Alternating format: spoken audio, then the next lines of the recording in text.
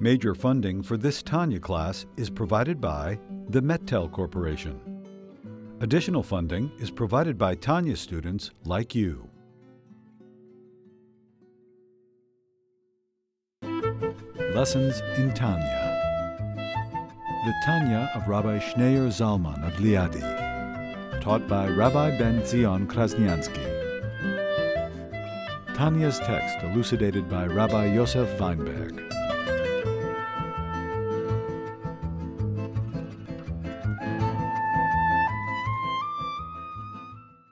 Page 550, a Jew whose whole being has become godly.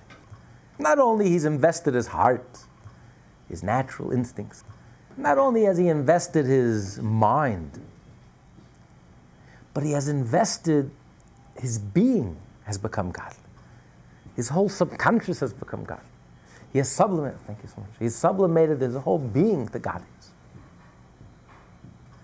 This is the world of emanation. Then his reward is, if he does the mitzvah, and his connection to God is it's like so innate, it's so connected, it's like naturally connected. It's like two halves.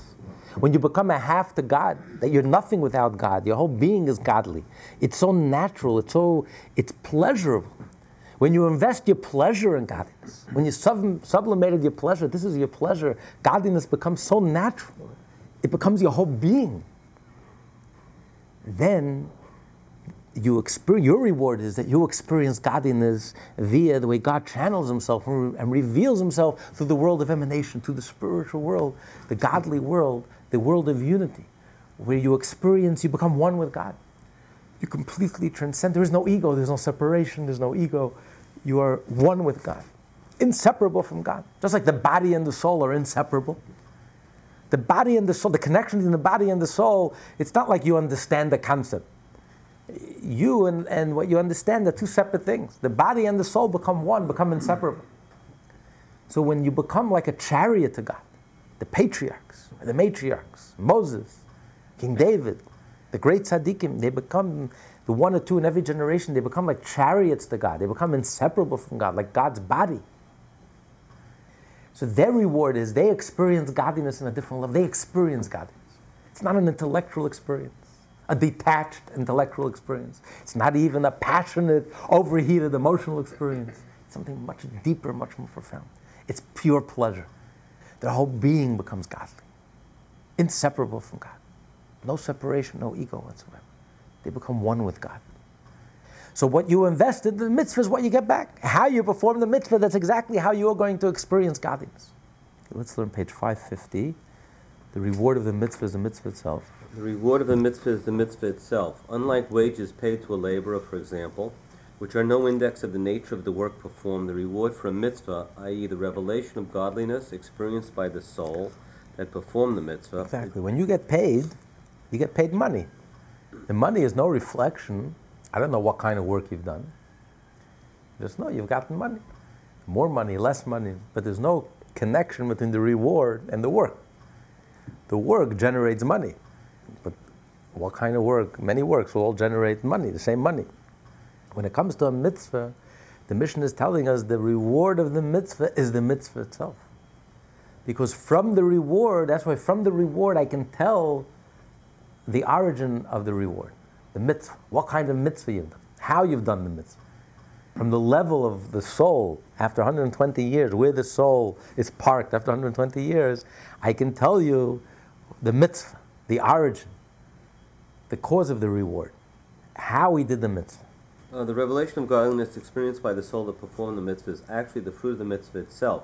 The revelation consists of a ray of the godly light emitted by the mitzvah. So the reward comes from the mitzvah, because the mitzvah is divine. But in order to experience that divine, to achieve a ray of that divine that the soul can absorb and could receive pleasure, then that depends on the energy, how you've done the mitzvah. That's what he's going to explain. When you do the mitzvah without any intent, it's like a body without a soul. The body you have, the divine you have. Every mitzvah is divine. Whether you have intent or you don't have intent, the deed is done. The good deed is done. The divine you have. But there's no energy. There's no ray. There's no radiation. There's nothing that radiates. It doesn't spawn anything. There are no dividends. But when you do a mitzvah, and you do it with energy, you invest yourself into the mitzvah. You invest your whole personal, subjective energy, your heart, your mind, your personality, your being. Then the mitzvah spawns. The mitzvah, there's dividends. It radiates. It gives off a mitzvah light. What kind of light? How you experience that light? How God channels Himself?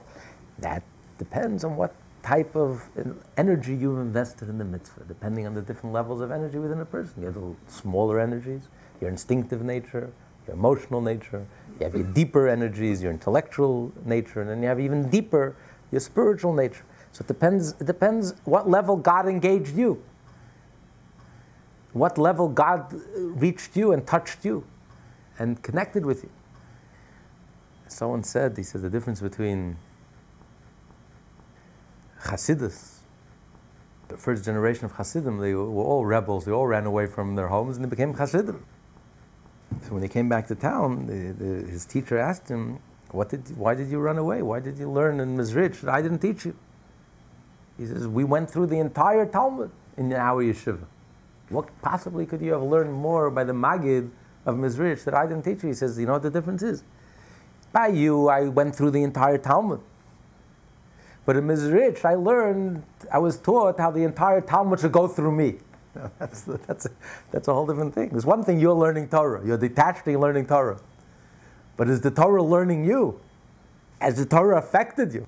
Did the Torah move you? Did it inspire you? Did it touch you? Did it change you? Did it move you one iota? Or are you just learning knowledge? Well, it's very interesting, the objective and detached knowledge. Very nice. I'm a nice scholar. It's interesting. It's stimulating, but it has no connection to me. So if God doesn't touch you, then you're not touched by God either. It's commensurate. As the Alter Rebbe once said, their souls are in heaven for hundreds of years and don't know anything about godliness. Because their entire life, God never touched them. They learned Torah, they did mitzvot, but God never touched them. Never budged them one iota. So, they're in heaven, and they weren't touched by God, and God is not touching them. It's mutual. But when you do a mitzvah, you study Hasidus, and you do a mitzvah, and you allow the mitzvah to touch you, it goes through you. It moves you, it changes you, it inspires you, it shakes you up a little. Then, after 120 years, measure for measure, then you experience godliness. Then you are touched by godliness. You allowed God to touch you, so God allows you to touch God. He reveals Himself to you. And you experience something of godliness. How it's channeled, what level you experience, how God manifests Himself, that depends on what you brought to the table. How you allowed God to touch you. If you only allowed God to touch you naturally and instinctively, as a Jew, you're naturally instinctively connected to God, and you reveal that. So God touched you somewhat. Because you had to be touched to overcome your natural inclinations and to overcome all the temptations and to overcome all the distractions that are all around us. Like he said earlier, we learned earlier, you had to be touched. You have to allow yourself to be touched. So if you allowed God to touch you, then after 120 years, you will be touched by God. You will experience the emotional level of God, so to speak. If you allowed God to touch you deeper than that, you allowed God to reach your mind, and to really, really open yourself up to God, and really open your mind, and really achieve a clarity and a deep understanding of godliness, which evokes a very deep level of emotion. If you allowed God to touch you on a deeper level, then after 120 years, God will touch you. You'll be touched by God. And your soul will experience delight after delight, pleasure after pleasure, which is all a result of all the mitzvot that you've done. And if those real tzaddikim who allow God to touch them, transform their entire being, sublimate their entire pleasure, their entire nature, subconscious, their whole being has become godly. They become inseparable and one with God. Then they will be touched by God completely. Their soul enter in the world of Atzilus, in the world of emanation. But the Talmud says that fortunate is the soul that comes to heaven, but he comes with baggage. He comes with Talmud, with learning. Because all of this divine delight is a result of the mitzvah and the Torah that you've studied. If you come to heaven empty-handed, there's no Torah in your bags. You come with your suitcases, and the suitcases are empty. Because you never studied the Mishnah in your life, you never studied the page of Talmud in your life, you never studied the 613 mitzvot, you never studied Torah. You never study Torah, you come to heaven empty. Nothing we can do. There's nothing to generate light. The principle, that's the Torah, that's the mitzvah. That's the principle. Every page of Talmud that you learn, every mitzvah that you learn, every bit of Torah that you learn, every mitzvah that you do, that's the principle. That's the divine. All the meditation in the world won't generate a thing, one iota. The only thing that generates the principle, that's what's divine, is the actual Torah and the actual mitzvah. So you must come, you have to have baggage. You have to come with your suitcases fully loaded. But when you come with your suitcases fully loaded, but not only you studied the Torah, but the Torah studied you. Not only you went through the Talmud, the entire Talmud went through you, and you allowed yourself to be moved and touched by godliness. And your reward will be that God will touch you. And the soul experiences pleasure and delight and continues to go from strength to strength every single day, climbs, keeps on ascending and growing higher, and a new delight and a new pleasure and a new horizon and a new discovery, and it's just endless, it's infinite. God is infinite, and the levels that the soul can grow every single day and 3 times a day, in the morning, afternoon, and evening. It's a constant stimulation, constant growth and experience. But it all depends on how the soul receives godliness. However you receive godliness, that's exactly how godliness is going to be channeled to you. If all you've lived is on the emotional, instinctual level, then that's the only level you'll achieve, except on Shabbos, Rosh Chodesh, and a holiday, when every soul gets an upgrade.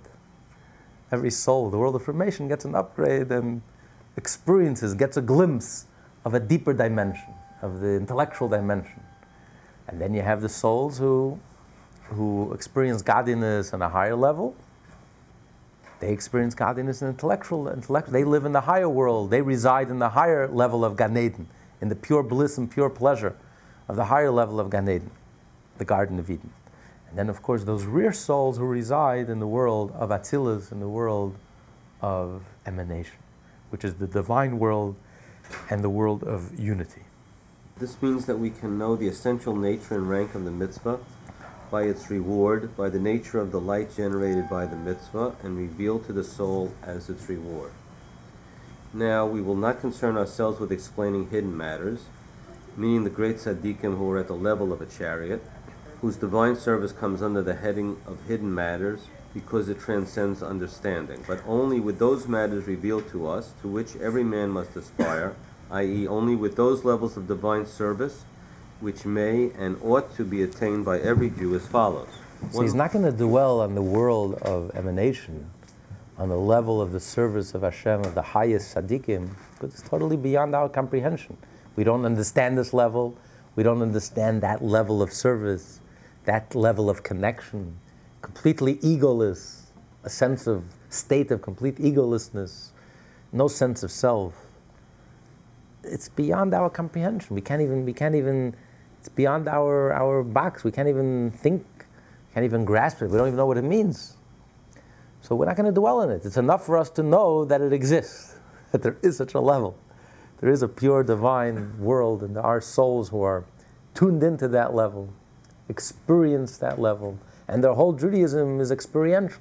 They experience godliness. They breathe godliness. It's as natural to them as materialism is natural to us. That's how natural godliness is to them. Could you imagine? It's hard for us to imagine. As much as people have a passion, as much as people are running to Las Vegas and to this, can you imagine someone running to shul with that same energy and enthusiasm? It's hard for us to imagine. But there are such Jews that that's their pleasure. People are running to sin and to indulge, and there are tzaddikim who have even greater pleasure. As Rabbi Levi Yitzchak of Berditchev, all night, the night of Sukkot, he couldn't wait. to bless the lulav, to bless with the lulav and the esrog. All year he's been waiting for the lulav and the esrog. He got so excited, he didn't even notice that the esrog was sitting behind a glass door. He didn't see, it's glass. So he stuck his hand in, smashed the glass. His hand was all cut up and bleeding, but he was so excited about the mitzvah, he was completely oblivious. He didn't even realize that he cut himself, and he broke the glass. And he's taking the lulav, and he's in ecstasy, and he's making the blessing. His shamish comes in, and the gabbai comes in, and he sees the poor rabbi sitting and bleeding. He didn't even notice. Could you imagine any material pleasure? To be so absorbed in your pleasure, to be so absorbed in your ecstasy, that you're clueless of, we can't even imagine such a level of pleasure. So it's hard, we're talking about a level that's totally beyond our comprehension, what it means to become so one with God, to be so ecstatic about godliness. It should be so natural and so experiential that there's no separation. It's beyond our comprehension, but it's enough for us to know that something like this exists. There is such a level. There are Jews like that. There are people like that. One or two in a generation. There's an Abraham, there's an Isaac, there's a Jacob, there's a Moses, there's a Rebbe. There are such Jews. As difficult as it is for us to comprehend, but at least we should know that there is such a reality. So that's the world of Atzilus. So he's not going to dwell on this. It's not our concern with things that are hidden, that are totally beyond us. But what is of our concern is, continue. One must know with certainty that the essential nature and rank of divine service, with fear and love revealed in the heart, derived from understanding and knowledge of the greatness of the Blessed Ein Sof, and of which it was said earlier that the reward for divine service motivated by such love and fear is on the level of the world of Beriah. From this reward we know that its place, i.e. the level of such service, of mitzvah performed with such motivation, is in the 10 sferot of Beriah. And the service motivated by natural fear and love hidden in one's mind, not emotions experienced in the heart, but mental awareness of one's inborn love and fear of Hashem, of which it was said earlier that such service is rewarded in the world of Yetzirah. From this reward we know that its place is in the 10 sferot of Yetzirah. He says, not the full-blown emotions. We actually feel the tremor in your heart, and you feel a palpable love for God, or a palpable sense of awe of God's presence in the presence of the king. No, you don't feel that. It's more like an intellectual. You know it in your mind.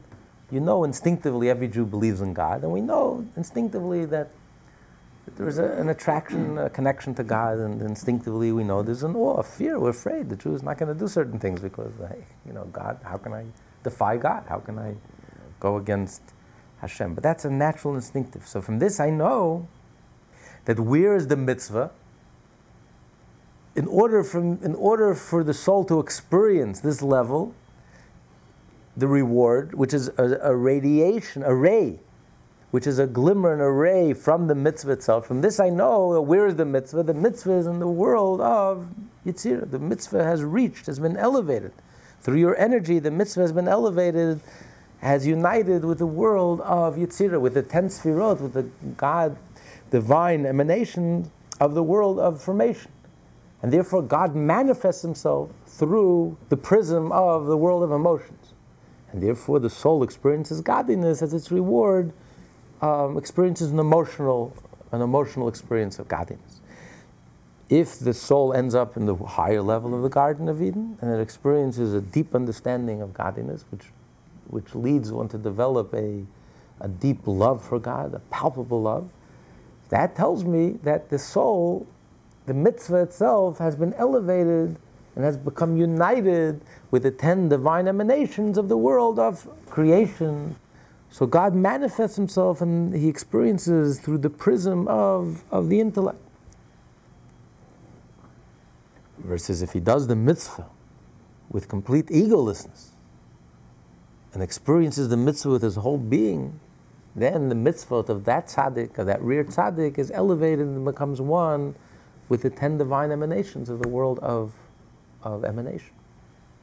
So from the reward, I can tell you where the mitzvah is. From the dividends, I can tell you where the mitzvah, how far, how high the mitzvot have reached, how elevated the mitzvot are. But Divine service performed without arousing one's fear and love to a revealed state, even in one's mind, meaning that the service is done without arousing the natural love hidden in one's heart, so that it will emerge from the hidden recesses of the heart, to be revealed at least in one's conscious mind and in the latency of his heart, so that it might evoke, if not passionate fervor, then at least a mental resolve to cleave to God by fulfilling the mitzvah. If instead the love remains hidden in the heart as in its native state, as it was before the divine service, when it was surely concealed, not expressing itself in divine service. If the love is similarly hidden when he engages in the divine service and the mitzvot that he does are in no way affected by the love. Every Jew has an innate, natural, inherent love for God. But if it remains hidden, on the conscious level, it remains completely hidden, and it doesn't motivate you to do the mitzvah. You don't invest it in the mitzvah. You have this potential, but you don't invest, you don't even tap in, even a drop, you don't even tap into this energy or to this, it doesn't motivate you. It's not revealed, it remains completely hidden, completely concealed. So you just do the mitzvah out of rote, but there's no consciousness of godliness. There's no godly consciousness, there's no godly sense. Then the mitzvah remains flat. There's no energy, there's nothing to lift up the mitzvah. There's nothing that causes the mitzvah to soar. So the mitzvah remains flat, and its effect on you also remains flat. It has no effect on you. It doesn't refine you. It doesn't make you a better person. And that's why you find the most astonishing thing. How is it possible? It's really quite astonishing. How can a person do a mitzvah and it shouldn't affect you? If you do a mitzvah, it should burn you up. It should transform you. You're doing something divine. You're doing something godly, something that's infinite. Every time you do a mitzvah, whether you're aware of it, whether you appreciate it or not, the fact is you're doing something that's infinite, something that's divine. You're touching the divine. And yet, how could you remain totally indifferent, unchanged, unmoved, unrefined? Let alone, we're soon going to learn, you even have the possibility, the more mitzvot you do, the more arrogant you become. Not only don't you become closer to God, it actually leads you away, further away. It creates a distance because you become arrogant and proud of yourself and egotistical. You become impossible. The more Torah you learn, the more arrogant and ivory tower intellectual, the more distant you become. How is it possible? How can you be immersed in a godly lifestyle, in mitzvot, in Torah, and it has zero effect on you, zero impact on you? It doesn't change you, doesn't inspire you, doesn't move you. You're not even thinking about God. A whole day and a whole night you're doing mitzvot, you're doing godly things, and not once you can go through your whole life, you're not even thinking, you didn't even think about God for one moment. It's pretty amazing. How is it possible? You're married to God, and yet you're not even thinking for one moment about your spouse. You didn't think one moment, didn't invest one ounce of energy. You didn't think about the spouse, you didn't, nothing. But you're going about the motions, you're doing everything, but it's as if the spouse doesn't exist. It's very strange, if you think about it, it's very unnatural. You're observant, you're committed, you label yourself, you call yourself Orthodox, which is the problem with all these labels. It has nothing to do with God, nothing to do with godliness. It's just natural, I grew up this way. I'm conforming, like most people conform. Most people by nature conform. 90% of people conform. It's the rare person who has the courage not to conform. So I grew up this way, so I'm just coasting along. And years can go by. You're praying, you're doing mitzvah, you're studying Torah, and you haven't even thought about God for one moment. It was again, the earlier generation of Hasidim, so there was this rebel. They were all rebels. So after running away to Mezrich, he comes home. He tried to avoid his former rabbi. It was uncomfortable. He knew his rabbi was upset. He was his prized student, and here he ran away. He was not satisfied. He was thirsty for something godly, for something deeper. And he ran to Mezrich, to the Maggid. Anyway, once he bumps into him, it was a little shtetl. He meets him in the middle of the street. He can't avoid him. The rabbi says, how are you? Long time no see. Tell me the truth. Why did you run away from me? You were my prime student. I was so proud of you. What did you learn at Mezrich that I didn't teach you? He says, Rabbi, I'll tell you the truth. In Mezrich, I learned to be a mind reader. Really? So tell me what I'm thinking. So he closes his eyes and says, you're thinking about God. He says, absolutely not. He says, that's why I left.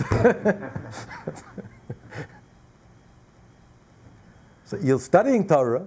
That was the point. You're studying Torah. You're doing mitzvah. You're immersed in godly, divine things, and you're not even thinking about God for one moment. It's not about God. It's about me. A whole day. It's all about me. It's an ego trip. How can I perfect myself? And this is the language that you hear. It's a very strange language.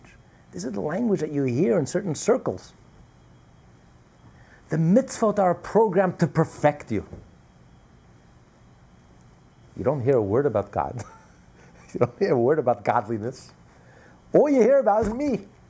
I am going to become a perfect person. Me, myself, and I. Beginning, middle, and end. That's what it's all about. Getting a share in the world to come. The eternal ego. At least when a person dies, the only good thing about dying is that your ego comes to an end. No, God forbid, my ego should come to an end. The eternal ego. It's going to continue forever and ever. You never stop thinking about me, even in the world. That's what Alter Rebbe said. Our souls were in heaven for hundreds of years, and they haven't tasted godliness. They don't even know what God looks like. Because it's an ego trip.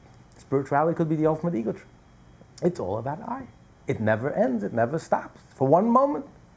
The Torah, how brilliant I am. The mitzvot is to perfect me, to make me a better person, to perfect me. Stop for 1 second.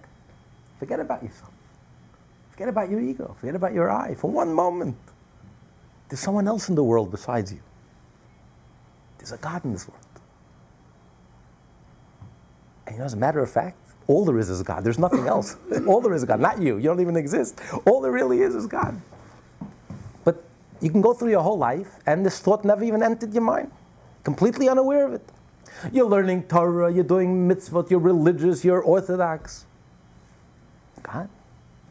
What does God have to do with anything? Or, what can God do for me? Lord, get me high. What can God do for me today? Instead of asking, God, what can I do for you? What can God do for me today? And this is the whole program, the whole Torah, the whole mitzvah is a program for my self-advancement, for my self-enrichment, for my perfection. Me, myself, and I, from beginning, middle to end, and doesn't stop. The Baal Shem Tov walked into the shul and he walked out. He was so disgusted.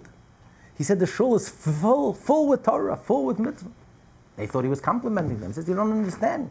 When you do a mitzvah with refinement, with a sense of godliness, with a conscious awareness of godliness, with a sense of connection, with an emotional sense, even an instinctual sense, how much more so an intellectual sense, how much more so a spiritual, experiential sense, then the mitzvah soars, the mitzvah is elevated, the mitzvah soars, the energy of the mitzvah, and you soar. You are refined, you are transformed, you are changed as a result of that experience, of that mitzvah. When you light the Shabbos candles, you're on fire. It's not the candle that's burning, you're burning. When you light the Hanukkah candles, you're on fire. When you pray, it's an experience. It's rejuvenating. It refreshes you. You become centered, focused, reconnected. But in this synagogue, he says, it's filled with Torah. Because the mitzvot are flat, the mitzvot are going nowhere. Because it's not, no one is thinking about Hashem yet. Studying a lot of Torah, 18 hours a day, doing a lot of mitzvot, but there's no conscious connection for anything godly. So then the mitzvot go nowhere. The mitzvot remain flat. And they remain in this world of action. Such service remains below in this world of separation, in the level called the externality of the worlds, as opposed to the sphirot, which are the internal aspect of the worlds.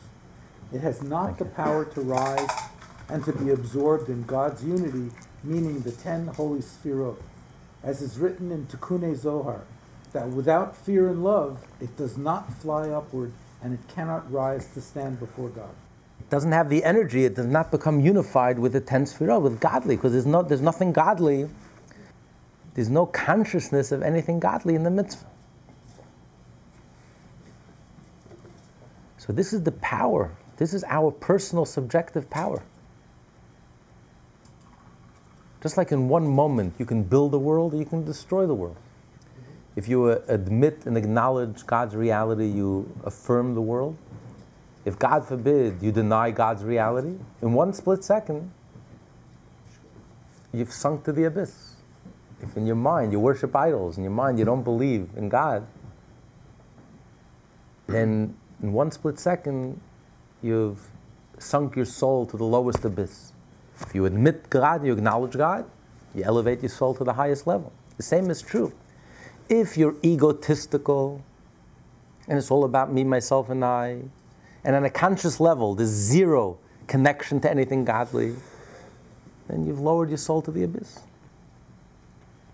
There's no godliness. There's no revelation of godliness. It's hidden, it's concealed, it's there because the mitzvah is holy. The mitzvah itself is holy. But there's no there's no revelation of godliness. There's no energy. There's no life. It's like a body without a soul, corpse. But if you do the mitzvah with energy, with a conscious awareness of godliness, then the mitzvah could become united with godliness. Then you reveal the godly aspect of the mitzvah. Then the mitzvah shines. Otherwise, the mitzvah is like a diamond. The diamond is there.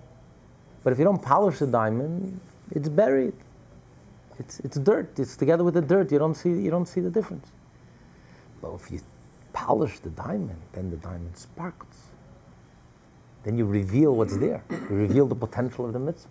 So when you do the mitzvah with a sense of egolessness, and the deeper the sense of egolessness you invest in the mitzvah, whether it's natural, instinctive, whether it's emotional, it's intellectual, whether it's experiential, spiritual, the deeper, the more you invest the personal subjective, the more you invest yourself in the mitzvah, and you allow the mitzvah to touch you, and you open yourself up to the mitzvah. As the Kotzker Rebbe once asked his Hasidim, where is God? He said, everywhere. He says, no. You know what God is? Wherever you let him in. Of course God is everywhere. But you know where God is? Where you let him in.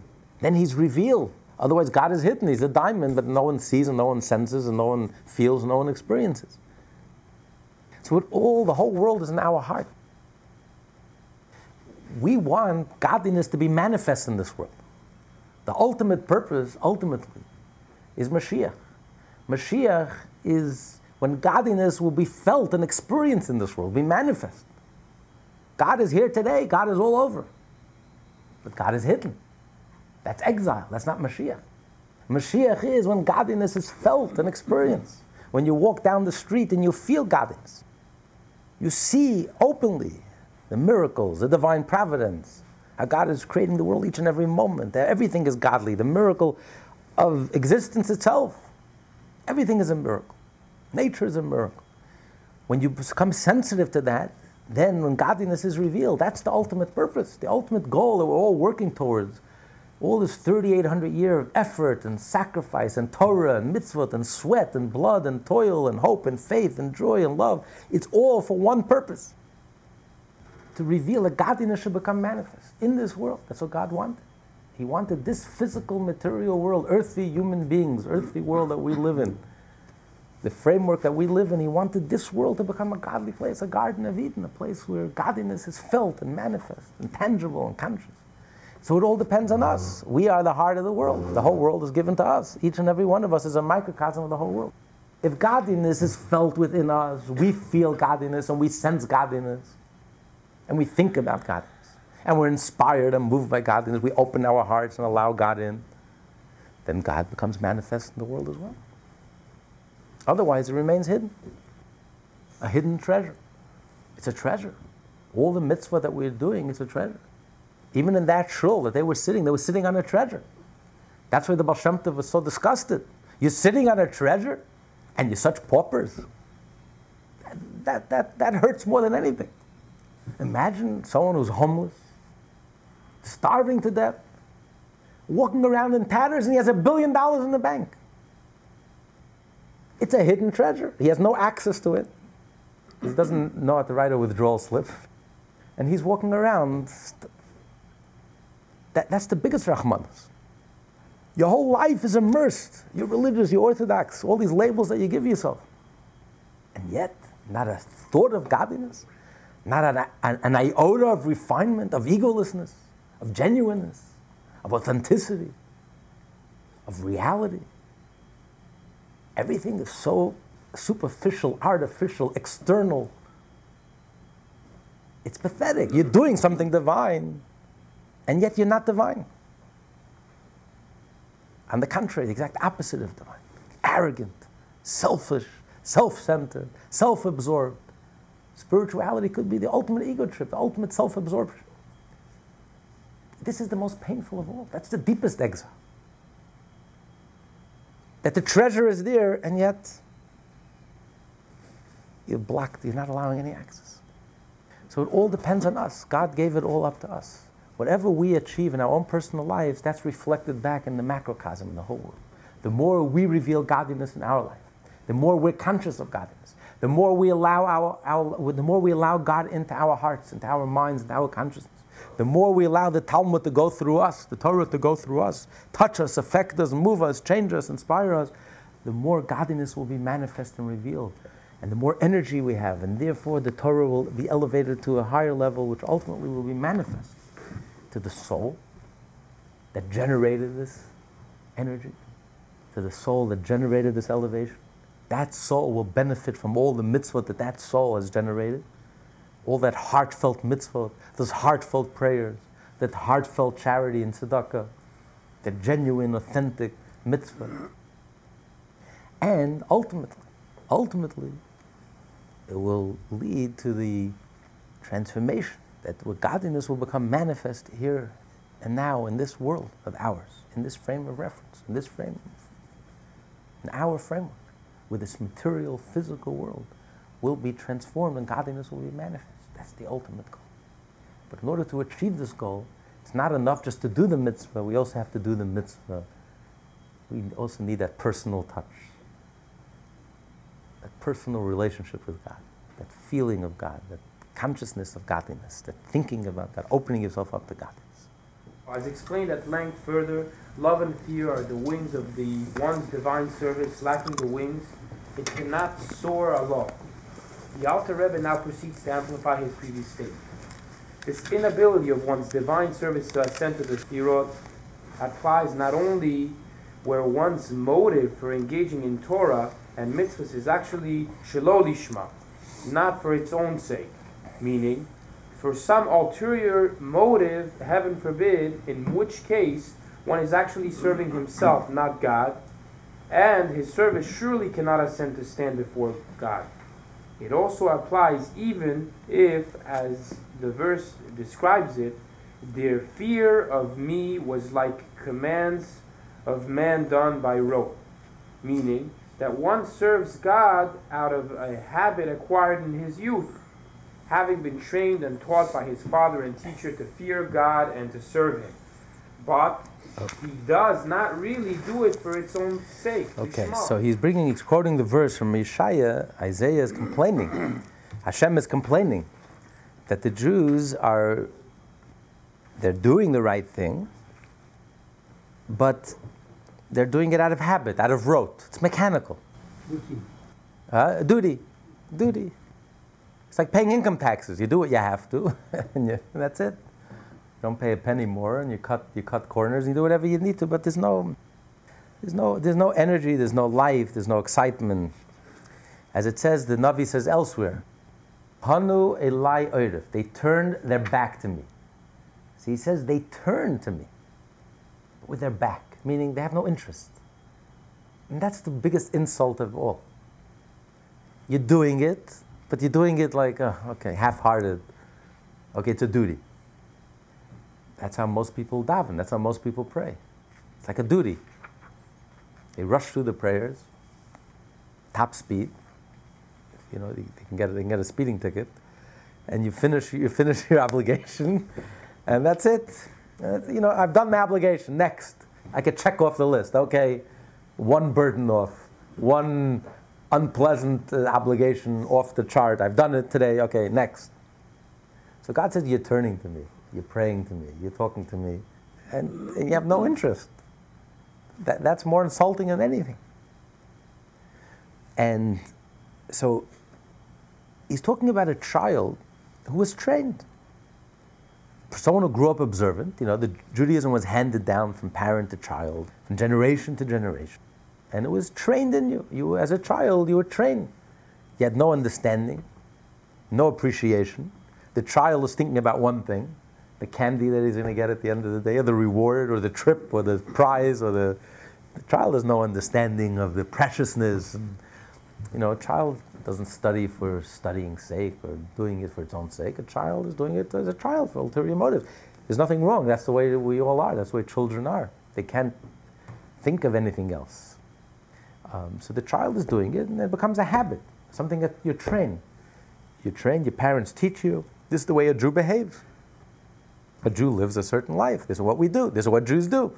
You keep Shabbat, you pray, you put on tefillin, you keep kosher. I mean, this is what you do, and you grow up that way, and that's it. And you just follow along, you coast along. Most people just coast along. So I don't have any negative intentions, but I don't have any positive intentions. Why am I doing this? What do you mean, why? I'm a Jew, I'm religious, I grew up this way. This is what I saw with my parents, this is what I saw with my grandparents, this is what I saw with my great-grandparents. We've been doing this for 3,800 years. I don't know any other way. This is my culture, this is my life, this is what I saw in yeshiva growing up, this is what I was educated. But there's no thought. You don't even have to think. It's like automatic. The child is trained and it just becomes second nature. So there's no sense, there's no conscious sense of anything. On the contrary, not to conform would take tremendous, tremendous energy. You know, someone said, he says, when he saw someone trying to talk to a Jew who wasn't yet observant, you know, when the Rebbe started the Mivtzayim, the campaigns, trying to reach out to all Jews and getting them to do a mitzvah. So one religious Jew responded. He said, listen, it's bad enough we have to do it. We have no choice. We grew up this way. Why impose? He's having a good time. He's enjoying life. Why are you imposing upon him? And he's not even responsible because he doesn't know any better. Why are you going to make life? So you can imagine that's your view of Judaism. It's restrictions. You have no choice. You grew up this way. Nebuch, I wish I can change, but listen, I don't have the courage. I don't have the guts, let's be honest, to change. I'm not going to suddenly throw away my family and throw away my community. And this is comfortable for me. This is what I grew up with. This is what I know. This is familiar. So it doesn't take any great energy. It doesn't take any great courage. On the contrary, it would take tremendous energy, tremendous courage for me to break away. And I don't have that courage. So Nebuch, I'm stuck in this lifestyle. So Nebuch, I have to, it's not so bad, you know, Jewish lifestyle, it's not so bad. You get to sit with your family every Shabbat. Even if you just go do it mechanically and by rote, without any great, it's a lifestyle that works, which is and it's very rich and rewarding. Chicken soup every Friday night, and having the family eating together, and you know most families never even see each other. And here everyone's sitting together, and there's structure, and there are holidays, and it's colorful, and it's interesting, and it's stimulating. The Torah is very, very profound. So, okay, it's not so bad, you know, not so bad for me to conform and to live this lifestyle. But again, there's no energy and there's no enthusiasm and there's no thought behind it. I'm trained since child. So I started that way, just like as a child, I'm trained. It's so deeply ingrained. Because children, whenever you train a child, that's why he says youth. Whenever you train a child, it's so deep that it stays with you for the rest of your life. People who suffer from Alzheimer's, or you know, they start losing their memory gradually. And after a while, they don't remember what happened yesterday. They don't remember what happened 2 days ago. The only memories they remember are from their childhood. like languages, people have acquired languages. They revert to their original language. Like the people who grew up only speaking Yiddish, and they haven't spoken Yiddish in years. And then in the older years, they forget all the acquired languages over life, the French and the English, and they go back to their original, start speaking Yiddish again, the way they used to as little children. Because what you do as a child stays with you forever. So when you train a child, you really imprint it upon them. It really becomes part of them. So it becomes part of their routine, it becomes part of their habit, part of their nature. It's so deeply imprinted that it becomes second nature. So it's my habit. I don't even have to think about it. So there's no energy, there's no thought here. There's no lishma, there's no intention, there's no awareness, there's no godliness here. It's just habit. Like an animal that's trained. I'm a trained animal. I was trained well. And I'm conforming and I'm following. I'm a good follower. I'm a good boy, a good girl. I'm following and I'm doing everything that's expected. And that's it. So from this mitzvah, that's what Hashem is crying about. That their fear of me and the mitzvot anashim ulumada. It's done by rote, it's mechanical. There's no oomph, there's no energy, there's no excitement, there's nothing. There's no lishma. There's no sense of godliness. I want to continue? Yeah, on top of 554. For it is impossible to serve God truly nishmach without arousing one's natural fear and love, at least by bringing them out of the concealment of the heart into revelation, at least in the mind and the latency of the heart. If one cannot arouse his natural love of God to the point where it is actually felt in the heart, he must try, as discussed before, to arouse it at least so that it be felt in the conscious mind and in the substratum of the heart. Even this low-level arousal can produce a will and resolve to study the Torah and fulfill the mitzvot. Thus, resulting divine service contain at least some degree the force and kavanah of its natural law, since it was this law that created the result which he is now implementing. If, however, one does not produce even this minimum level of arousal, the love also, although naturally found in his heart, has no bearing on his divine service, and he cannot, therefore, do this service lishma. That when a person does something for someone else, there has to be a motivation. I love the person, and that's why I'm doing it. You ask me to do something. Why am I doing it? Because I love you. I have a relationship with you. You asked me to do it, so I'm doing it. There has to be at least some conscious thought that I'm doing it for the sake of this person. But here, in the case of the child who grew up religious, who grew up Orthodox, who grew up religious, and it's thoughtless, completely thoughtless. He doesn't have to think. He doesn't need to motivate himself to do it.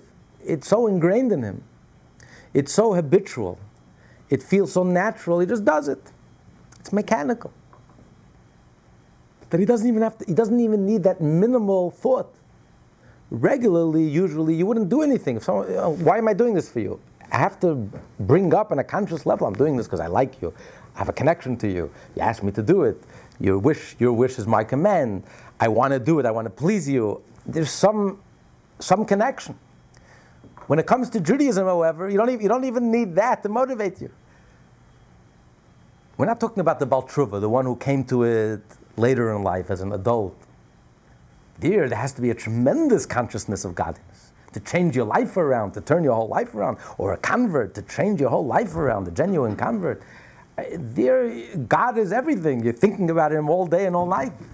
Every day is a struggle, and every day you're learning and you're changing and you're growing and you're taking God seriously. We're talking about someone who grew up religious. From his youth, as he said. His parents drilled it in him. And he went to yeshiva and he was molded and he was taught and he was trained. It's so habitual, he doesn't even need to think about it. On the contrary, he would need to think about stopping. If he wanted to not do it, that would create a whole emotional turmoil in his life. That would create a whole intellectual crisis, an emotional crisis. To do the mitzvah, to conform, you don't need it. There's no emotional crisis and no intellectual crisis. You don't need any motivation. It's so habitual. It's so drilled in you. You just do it. And you may even feel like a burden. Nebuch, I have no choice. I have to do this. It's an obligation. What can you do? You have to pay income taxes. The government is going to get you if you don't. The government is more powerful than you. You don't mess with the government. So listen, I'm going to start off with God. What am I, a fool? So you have to do what you have to do. But you do it, and that's about it. But it's so, there's no great inner, there's no inner life.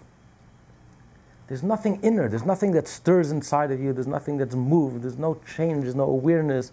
There's nothing. You just go it. You just do it.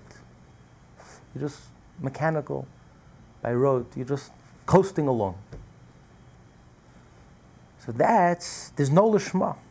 For just as one does not do something for his fellow to carry out his friend's will unless he loves him or fears him, so too it is impossible to act truly for God's sake solely in order to carry out his will, unless he remembers and arouses his love and fear of God to some degree in his mind, thought, and latent level of his heart at least, if he cannot arouse these emotions openly in his heart.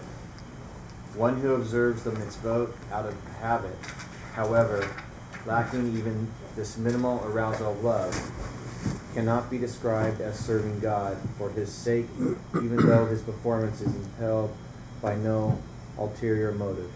That in order to do the mitzvah, lishma properly, there has to be a godly thought. You have to be motivated. God, I'm doing this for you. I love you. I care about you. I care about your wishes.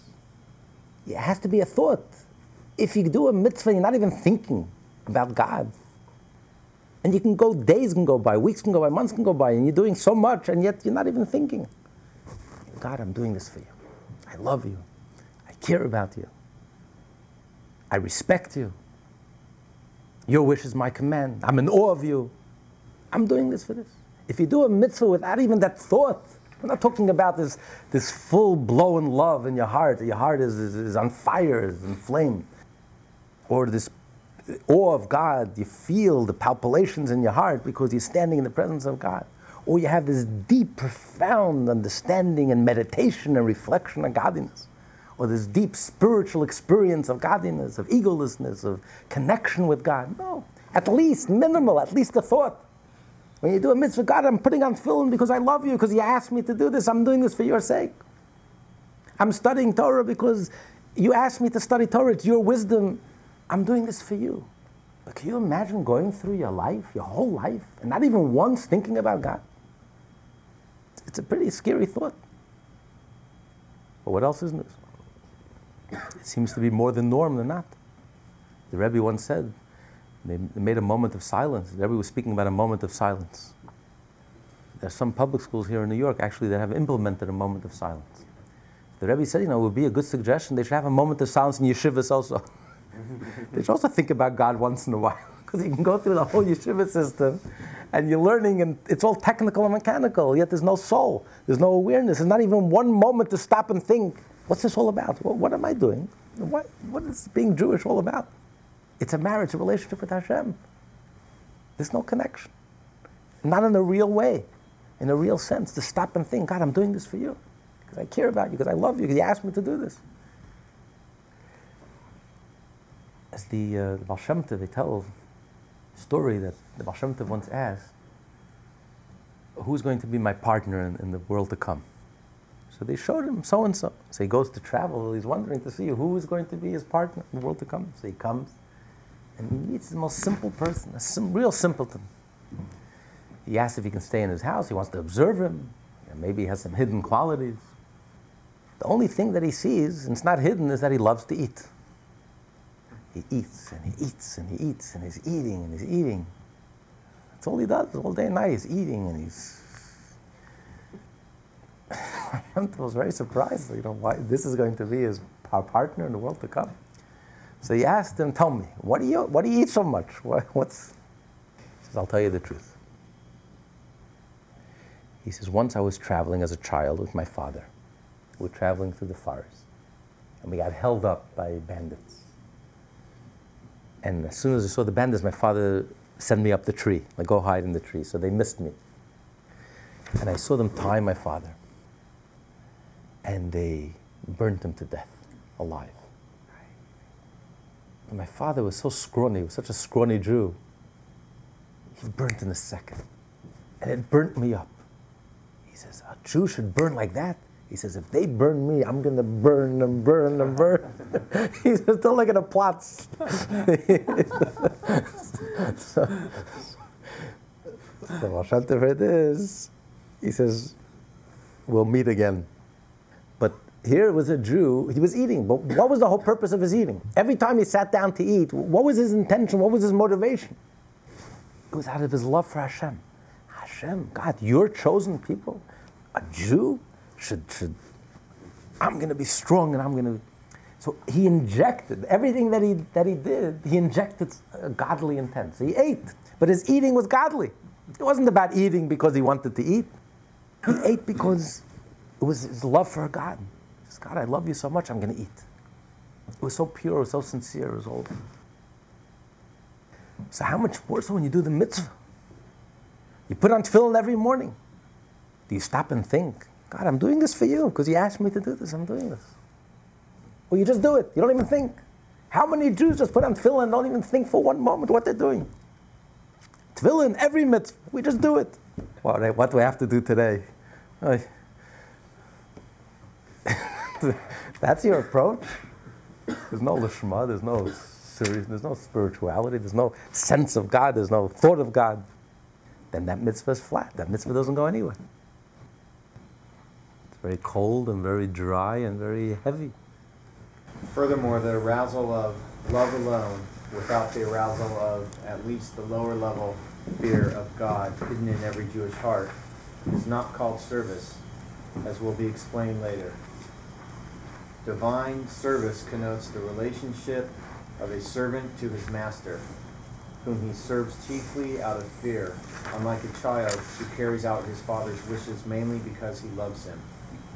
When one performs a mitzvah out of love of God alone, without fear of him, he is indeed acting for God's sake, but he is not serving. So this is a point he's going to elaborate later on, that there's two mitzvot. There's a mitzvah to love God, there's a mitzvah to fear God, to be in awe of God, but then there's a mitzvah to serve God. To serve like a soldier that has to serve. A servant that serves his master. And if you just do the mitzvah out of love, it's not enough. Yes, you love God, but you're not serving God. Your relationship to God has to be in addition to the love that you have to have for God. But God is like your king. When the king is standing in front of you, there's a sense of God's presence. And your relationship to God has to be clear. There's a loving relationship. You feel very close to God. God loves you and you love him. But that's not enough. That's inadequate, because you can love your best friend, you can love, and you'll do what he wants you to do because you love him, and you do a favor because he asks you to do something, you'll do it to him because you have this relationship with him, you love him. But if he asked you not to do something, so he asked me not to do something. He's my best friend, so I didn't listen to him, so what? But when the king asks you not to do something, it's a different relationship. You're not going to defy the king. There's a sense of awe, there's a sense of, this is the king, I'm his soldier, I'm his servant. How can I disobey the king? It's not even an option. So our relationship to God has to be both close and distant at the same time. On one hand, we're closer than close. God loves us, and we love God in return. We reciprocate that love. But on the other hand, there's also a distance. God is transcendent. God is infinite. God is so beyond us that when you're standing in the presence of God, you're completely humbled. Me to God, it's like, what connection do I have to God? God is so beyond me. God is so, that I humble. That's why we wear the yarmulke. Yarmulke is two words, Yarei Meleka, I'm afraid of God, I'm a fear of God. Because as brilliant as you are and as loving as you are, there's also a distance, a healthy distance. There's a healthy sense of awe. When you're standing in the presence of greatness, it puts you in place. It gives you a perspective, who you are and what your relationship to God is. So if God asks you to do something, how can I defy it? How can I say no? And when He asks me to do something, the mitzvah that I do, also I have to serve God. I'm putting on the tefillin, God, I'm putting on the tefillin because I love you. But I'm also putting on the tefillin because you're my king. And you asked me to do this. And when a king has a right to ask his soldiers and to ask his servants what to do. So you have to accept that upon yourself. You have to accept upon yourself that God is my king. And I am his faithful and loyal servant. And the king has a right to command me. He has a right to ask me and to command me. A king doesn't ask, a king commands. A king doesn't call in the soldier and says, will you please? He gives an order. And you do it. Here we have a Marine. David can tell us, right? There's no, they don't take polls there and they don't ask you what your mood is. Well, I'm not in the mood today. Ask me tomorrow. I don't care your mood, you're not mood. An order is an order. The king asked you, you're a soldier, and you obey the order. So the foundation of a Jew's approach to God has to be that God is my king. God is my sovereign, my king. And he has a right to command me. He has a right, and I have a duty and an obligation to obey his commands. Very simple. It's very simple. To call him too. And to call Hashem. To call him, of course. And ask what we could not. Right. For blessing. Oh, absolutely. Absolutely. It's Absolutely. fundamental, the direct contact. Direct contact. So we love God. We have a relationship with God. God is my Father, and He's also my King. That's what we say, Avinu Malkeinu. My Father, my King. It's like that famous analogy. It was this family, and he worked as a forest ranger. So he took his family and moved in the middle of nowhere. So he had to do homeschooling. So the father was the teacher and the principal. And the kids were very wild. Just like they were at home, they were wild. When it was school time, they were also wild. The father couldn't discipline them, so he sits down with his children and says, listen, during school hours, I'm not your father. I'm your teacher. I'm going to treat you like strangers. Don't come crying to me. I'm not going to show you any favoritism, no mercy. I'm going to teach you, I would treat you exactly the way I would treat strangers. The kids try to act wild. They see, no, the father's strict. There's no games, no more games. I'm your master, I'm your teacher, and he was very strict with them. And the kids felt he was a little too strict. And they cried, Daddy, help us. I'm sorry, talking to the wall. Right now I'm your principal, I'm your teacher. The kids were very wise. So they come home that night. At home, the father's a father. So they turn to the father, he says, Daddy, do us a favor. Have a word with our principal. Maybe you can have a little mercy on us. That's when we turn to Hashem. Avinu Malkeinu. We have that relationship to God. He's our Father. We can pour our heart out to Him. We can request. We can ask. We love Him. But on the other hand, God is also our King. God is our Master. Do your obedient duty. We're a soldier. We're loyal and faithful servants. You have to obey. You have to do. And we do it simultaneously.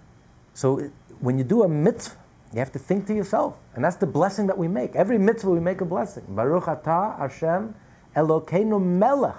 Our relationship is God is king. God is my king and he's standing right in front of me. My commanding officer, the commander-in-chief. Can you imagine if the commander-in-chief is standing right in front of you? The commander-in-chief is standing right in front of me, right this moment, and looking at me, looking in my eyes, looking in my heart. Am I serving?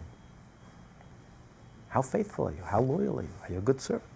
Can you imagine the awe you would feel if you really felt God's presence at this moment right in front of you? Forget about misbehaving. That's an impossibility.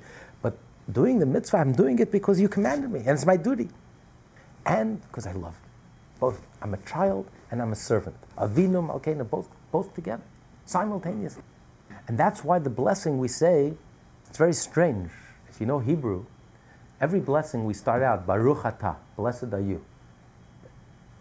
You is direct, like I'm talking to you directly. Blessed are you.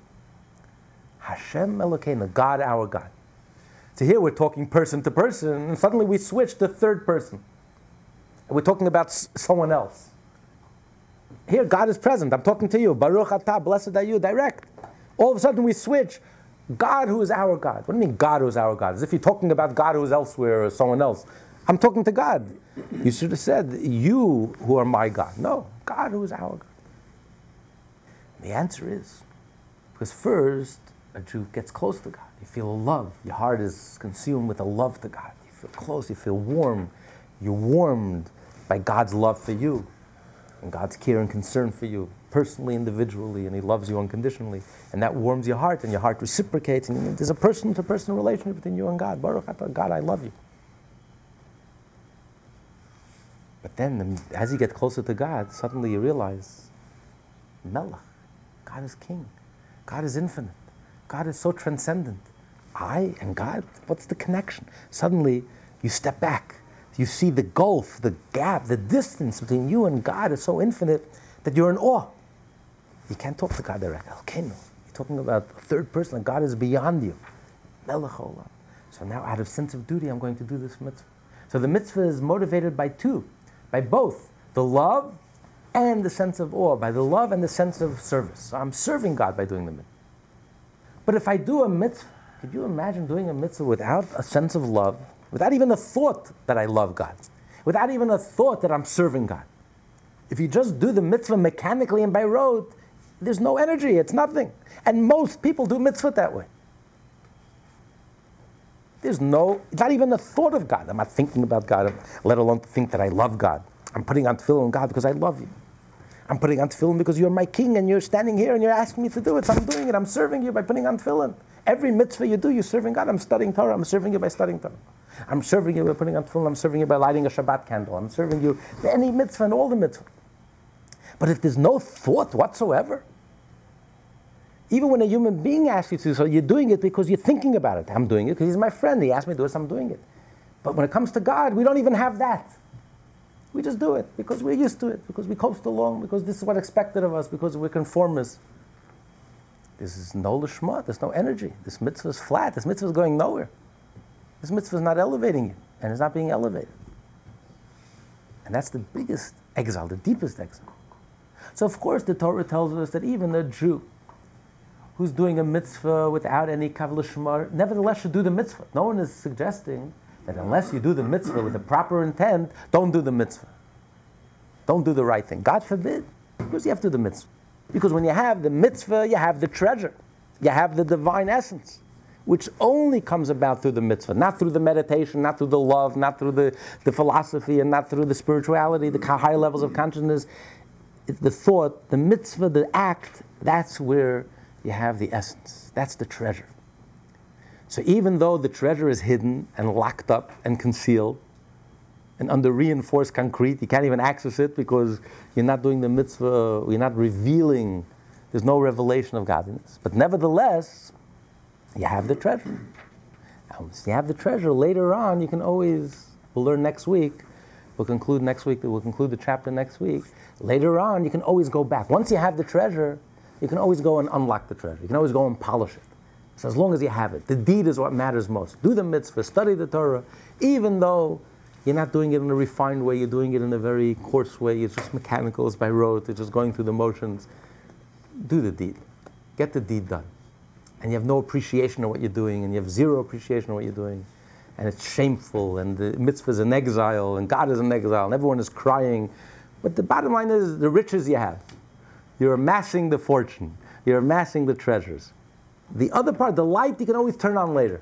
You can always appreciate, you can always learn, acquire appreciation of what you've already accomplished. But if you don't accomplish it, if you don't do the mitzvah, and then you're turned on, it's too late, you haven't done the mitzvah. So the substance, the treasure, the deed itself is the main event, that's the principle, but it's not enough. You also have to do the mitzvah with lishma, the proper intent.